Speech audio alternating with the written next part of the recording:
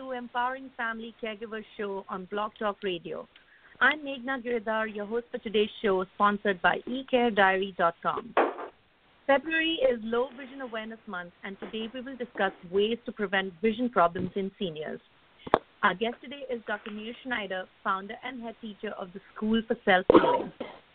His school satisfies the continuing education requirements of the American Massage Therapy Association and the California Board of Registered Nursing, among others. Born blind, he taught himself to see and over 40 years developed the pioneering program of healing and recovery for the sighted and the blind. Dr. Schneider, thank you so much for joining us this afternoon. I feel honored to be on your show, and, I'm starting to be a senior myself, and I see all kinds of problems that are completely preventable that so many seniors have and so many people in the population are having. Mm-hmm. I want to begin by talking to you about why good circulation, is a preventive for most blinding diseases for seniors. I was reading about this and I was quite surprised. Can you discuss a little bit about this issue? Right. So let me give you a few examples. The greatest form of blindness these days in the whole world is what we call wet macular degeneration. Macular degeneration, for people to understand, is when the central part of your vision disappears. So you cannot read unless the letters are very huge from a near distance. If somebody has the macula really degenerated, you cannot really see. If you look at someone's face, all of a sudden you don't see the central part. You don't see the nose and other areas. So it can escalate to have that. And the wet macular degeneration is the worst kind because with the wet macular degeneration, you can lose a lot of vision very quickly because of bleeding. Now, what happens there? What happens there is that there is a tendency for the blood to not come to the macula, and then the body grows capillaries. They're not perfect, so they leak. And the fact that they leak leads to flooding of the cells and kills them. This is one out of many, many examples. Another example, of course, is glaucoma. Everybody thinks glaucoma is simply destruction of the optic nerve because of high pressure in the eye. But truly, glaucoma is also poor blood flow to the optic nerve and poor blood flow to the eye that could cause, in the first place, that situation. And just yesterday, I worked with a senior person, and her glaucoma was really a result of very stiff neck and tight head. And so basically most of blinding conditions are a result of poor blood flow in the whole system, but there are more reasons for it. Some of the reasons is poor use of the eyes, and other reasons is poor blood flow altogether. That's why we should never, ever dismiss and say, oh, I just have a stiff neck.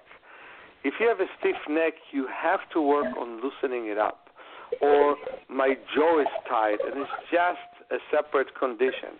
Eventually, it leads to less blood flow to the head. And I must say, many people's scalp becomes very, very tight. And all of that definitely affects the vision with time. So that is the truth, and this is that most blinding conditions come from poor blood flow to the optic nerve, to the brain, and to the eyes. And of course, there are many visual strokes, where all of a sudden a person wakes up and part of the visual system disappears, which, by the way, can be recovered against the viewpoint of ophthalmologists. We can bring back a lot of vision with light therapy, but the problem with that again is poor blood flow. That's why we really have to work a lot on our blood flow, including doing self-massage, including walking, and including stretching and moving many, many times during the day, not only during exercises, to prevent the blood from being stagnant.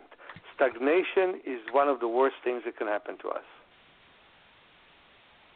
Do you believe that there are certain things that can be done when you're younger to, when it comes to near-sightedness and, far-sightedness, when you first get your prescription glasses?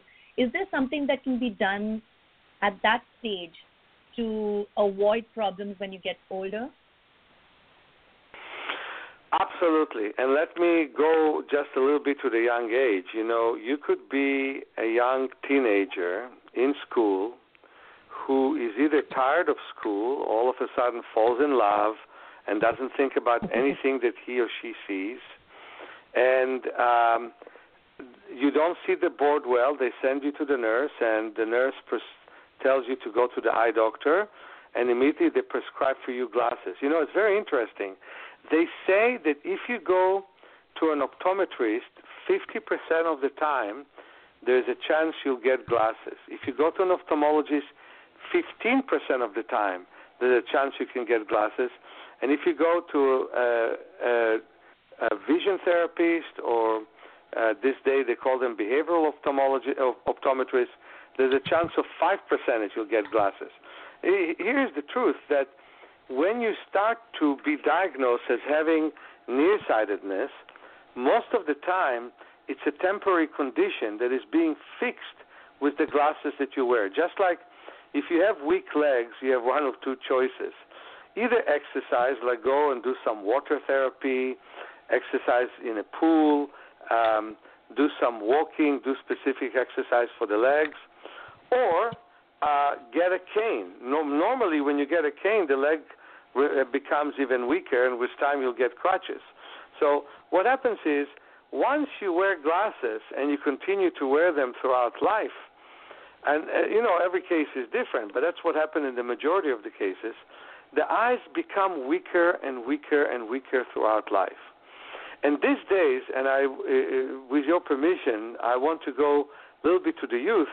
People are using smartphones, they use computers, and the computers are becoming smaller and smaller. They become more and more tablets. And the result of all that use is that the periphery almost disappears from our field. I remember once standing near a nice woman who was looking at her screen on the phone. I stood like a few inches from her, and when she finished, I asked her, "Did you notice me?" And she said, "No." Well, just think what would have been in the jungle if we would not notice our periphery. We would be eaten within a day or two. So the periphery was there to protect us for many, many years, and we forget it exists. That's one of the reasons for glaucoma with time.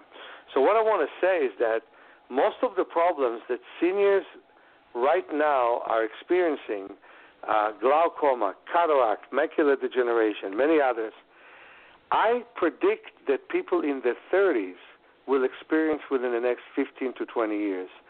And then if nothing is going to be done, and that's one of the reasons I'm grateful for this show, and nothing is being done by the medical profession at this point, so if nothing is going to be done, I expect people in their 20s to have the same symptoms that senior people have these days.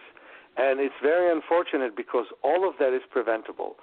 I'm not saying that we should return to the jungles. I mean, people these days are reading, people are looking at computers, but then we should actually do something about it. For example, look at the distance as a way of relieving the eyes from looking so much from near. For example, wave our hands to the side while looking forwards so we know there is a periphery. For example, resting the eyes, like rubbing our hands and putting the hands very gently around the eye orbits, visualizing no color or the color black, and letting the optic nerve rest. There's a lot that we can do to rest from what we're doing. Just like there's a lot that we can do to prevent having back pain and arthritis with stretches and with movement, which we should do more of, we can do a lot to prevent most of the eye problems that exist. There is very less information about what should be done after medical treatment is completed, say, for vision problems. There's a lot of information on what steps to take and, what should you do when the doctor diagnoses you. And, however, when the medical treatment is done and the patient goes back home, a lot of the times we've received questions from our audience members saying, now we don't know what to do. Is there a way, is there something that we're supposed to do on a daily basis? This is apart from taking prescribed medications. What would you suggest are important? Now, it's interesting. If somebody broke a bone, okay, then you would go to an orthopedist that will set that bone. And then after the bone is being set, you will go to 10 sessions of physical therapy. And if you talk to friends, you will start to do a lot of exercises to strengthen your legs. Now, I have my critique of physical therapy, but I'm happy it exists. When it comes into the eyes, let's say that you had cataract, which is opacity of the lens, which, by the way, I think is completely preventable in most cases. So if you have cataract, there's only one thing that doctors will do. They will remove your lens. And then after removing your lens, they will give you an implant. It used to be through the centuries that they gave you cataract glasses. But then in the 70s, they gave you contact lenses. And then as of the late 70s and beginning 80s, they gave you implants. And it used to be that they did it correctly. They gave you an implant with which you would see with both eyes at a distance, and with glasses you would read, because you didn't have the muscles of the lens that would make it more round, like a magnifying lens when you read, and more flat when you look at a distance. And then they put glasses with which you would see medium distance, so you would have to wear glasses from far and from near, and that was all good. Now, to make the consumer happy, with one eye you read, with one eye you look at a distance. And the key word for health is balance. It's so unhealthy for the eyes and for the whole visual system, which includes the brain, to get one eye to look from far and one from near. And eventually it leads to tremendous destruction of the visual system and its decay. So the first thing that I want everybody to know is that they should never allow doctors to operate them and to give them different functions with different eyes. The eyes should work together. The legs should work together. The arms should work together. That's one thing that I'm thinking about, which is so important for the body. But then the other thing is they simply send them home, and then they come and visit the doctor once a year to see if anything wrong is happening. Well, a lot wrong can happen from any surgery because it weakens the body. So if you remove the lens and you don't have a lens, you just have optic instead, of course there's weakening of the eye. And then very naturally glaucoma can come, which is leading to pressure and to destruction of the optic nerve. Very easily retinal detachment can come from it. And yesterday I just was working with a lady who had retinal detachment as a result of near-sightedness that wasn't taken care of. You know, the eyeball became longer and longer. She was nearsighted from a young age. And then there was a detachment, so they put a buckle. They helped with the detachment. But what they did is they made one eye read and one eye look at a distance. Well, the problem with that is then she got glaucoma. And she had a loss of her field of vision. And that is the exact thing. When she discovered me, she improved the vision, and she's working on getting back some of the field that she lost. But don't people think that they need to exercise to strengthen themselves? So basically, if you're being sent home with a major procedure which is done to your eyes, like a surgery to increase the canal that drains the fluid near the nose, they call it the trochlear mash, they remove that. or a surgery to reattach your retina after it's detached, or a surgery to remove your lens, or injections to stop the bleeding by destroying some of the capillaries in your central vision.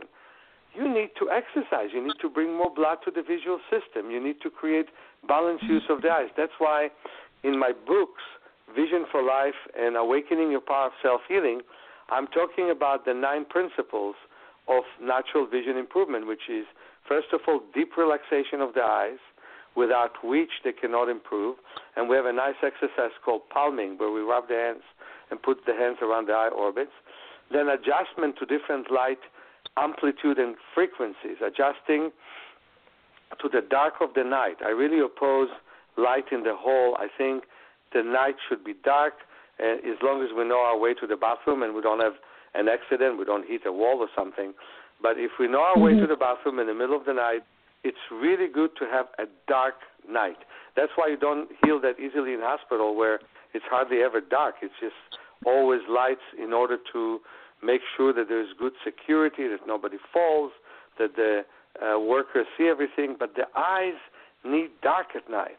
Also, it's good to walk in a night full of stars. When the summer will come back east, it's going to be very nice to walk in the country, if it's a safe place, without flashlight, to wake up many retinal cells that don't wake up at night.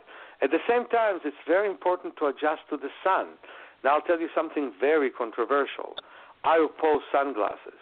I mean, I have no problem with you wearing sunglasses when you drive to a sunrise or to a sunset, or if you're in the snow, or if there's great glare.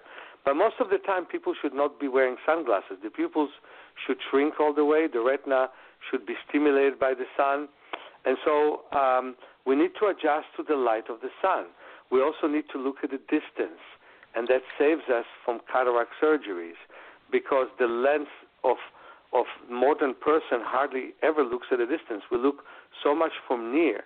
So 20 minutes a day, consciously, we should look at a distance. And then there are quite a few more principles if you want to talk about them. Unfortunately, we have only time for this much, but I feel like what you've shared has, pun intended, been eye-opening for a lot of our listeners today, because we've received a lot of questions on this, and I feel you've addressed most of them. So thank you so much. I do want to share your website URL with our listeners for more resources, more tips, and a lot more information on the topic. Dr. Schneider's website is www.self-healing.org. I'd like to thank our audience for tuning in today. Tune into our next show, which is next Tuesday, Feb 12th. It's our Caregiver Speak radio show with caregiving expert Margie Pabst-Steinmetz. To learn more about eCareDiary and our upcoming shows, visit our website. Registration is free and gives you immediate access to your personal care diary tool. You can find us on Facebook, LinkedIn, and Twitter. My Twitter address is ecare_diary. Thank you once again, Dr. Schneider. Have a wonderful rest of your day. Thank you so much. Wherever you go,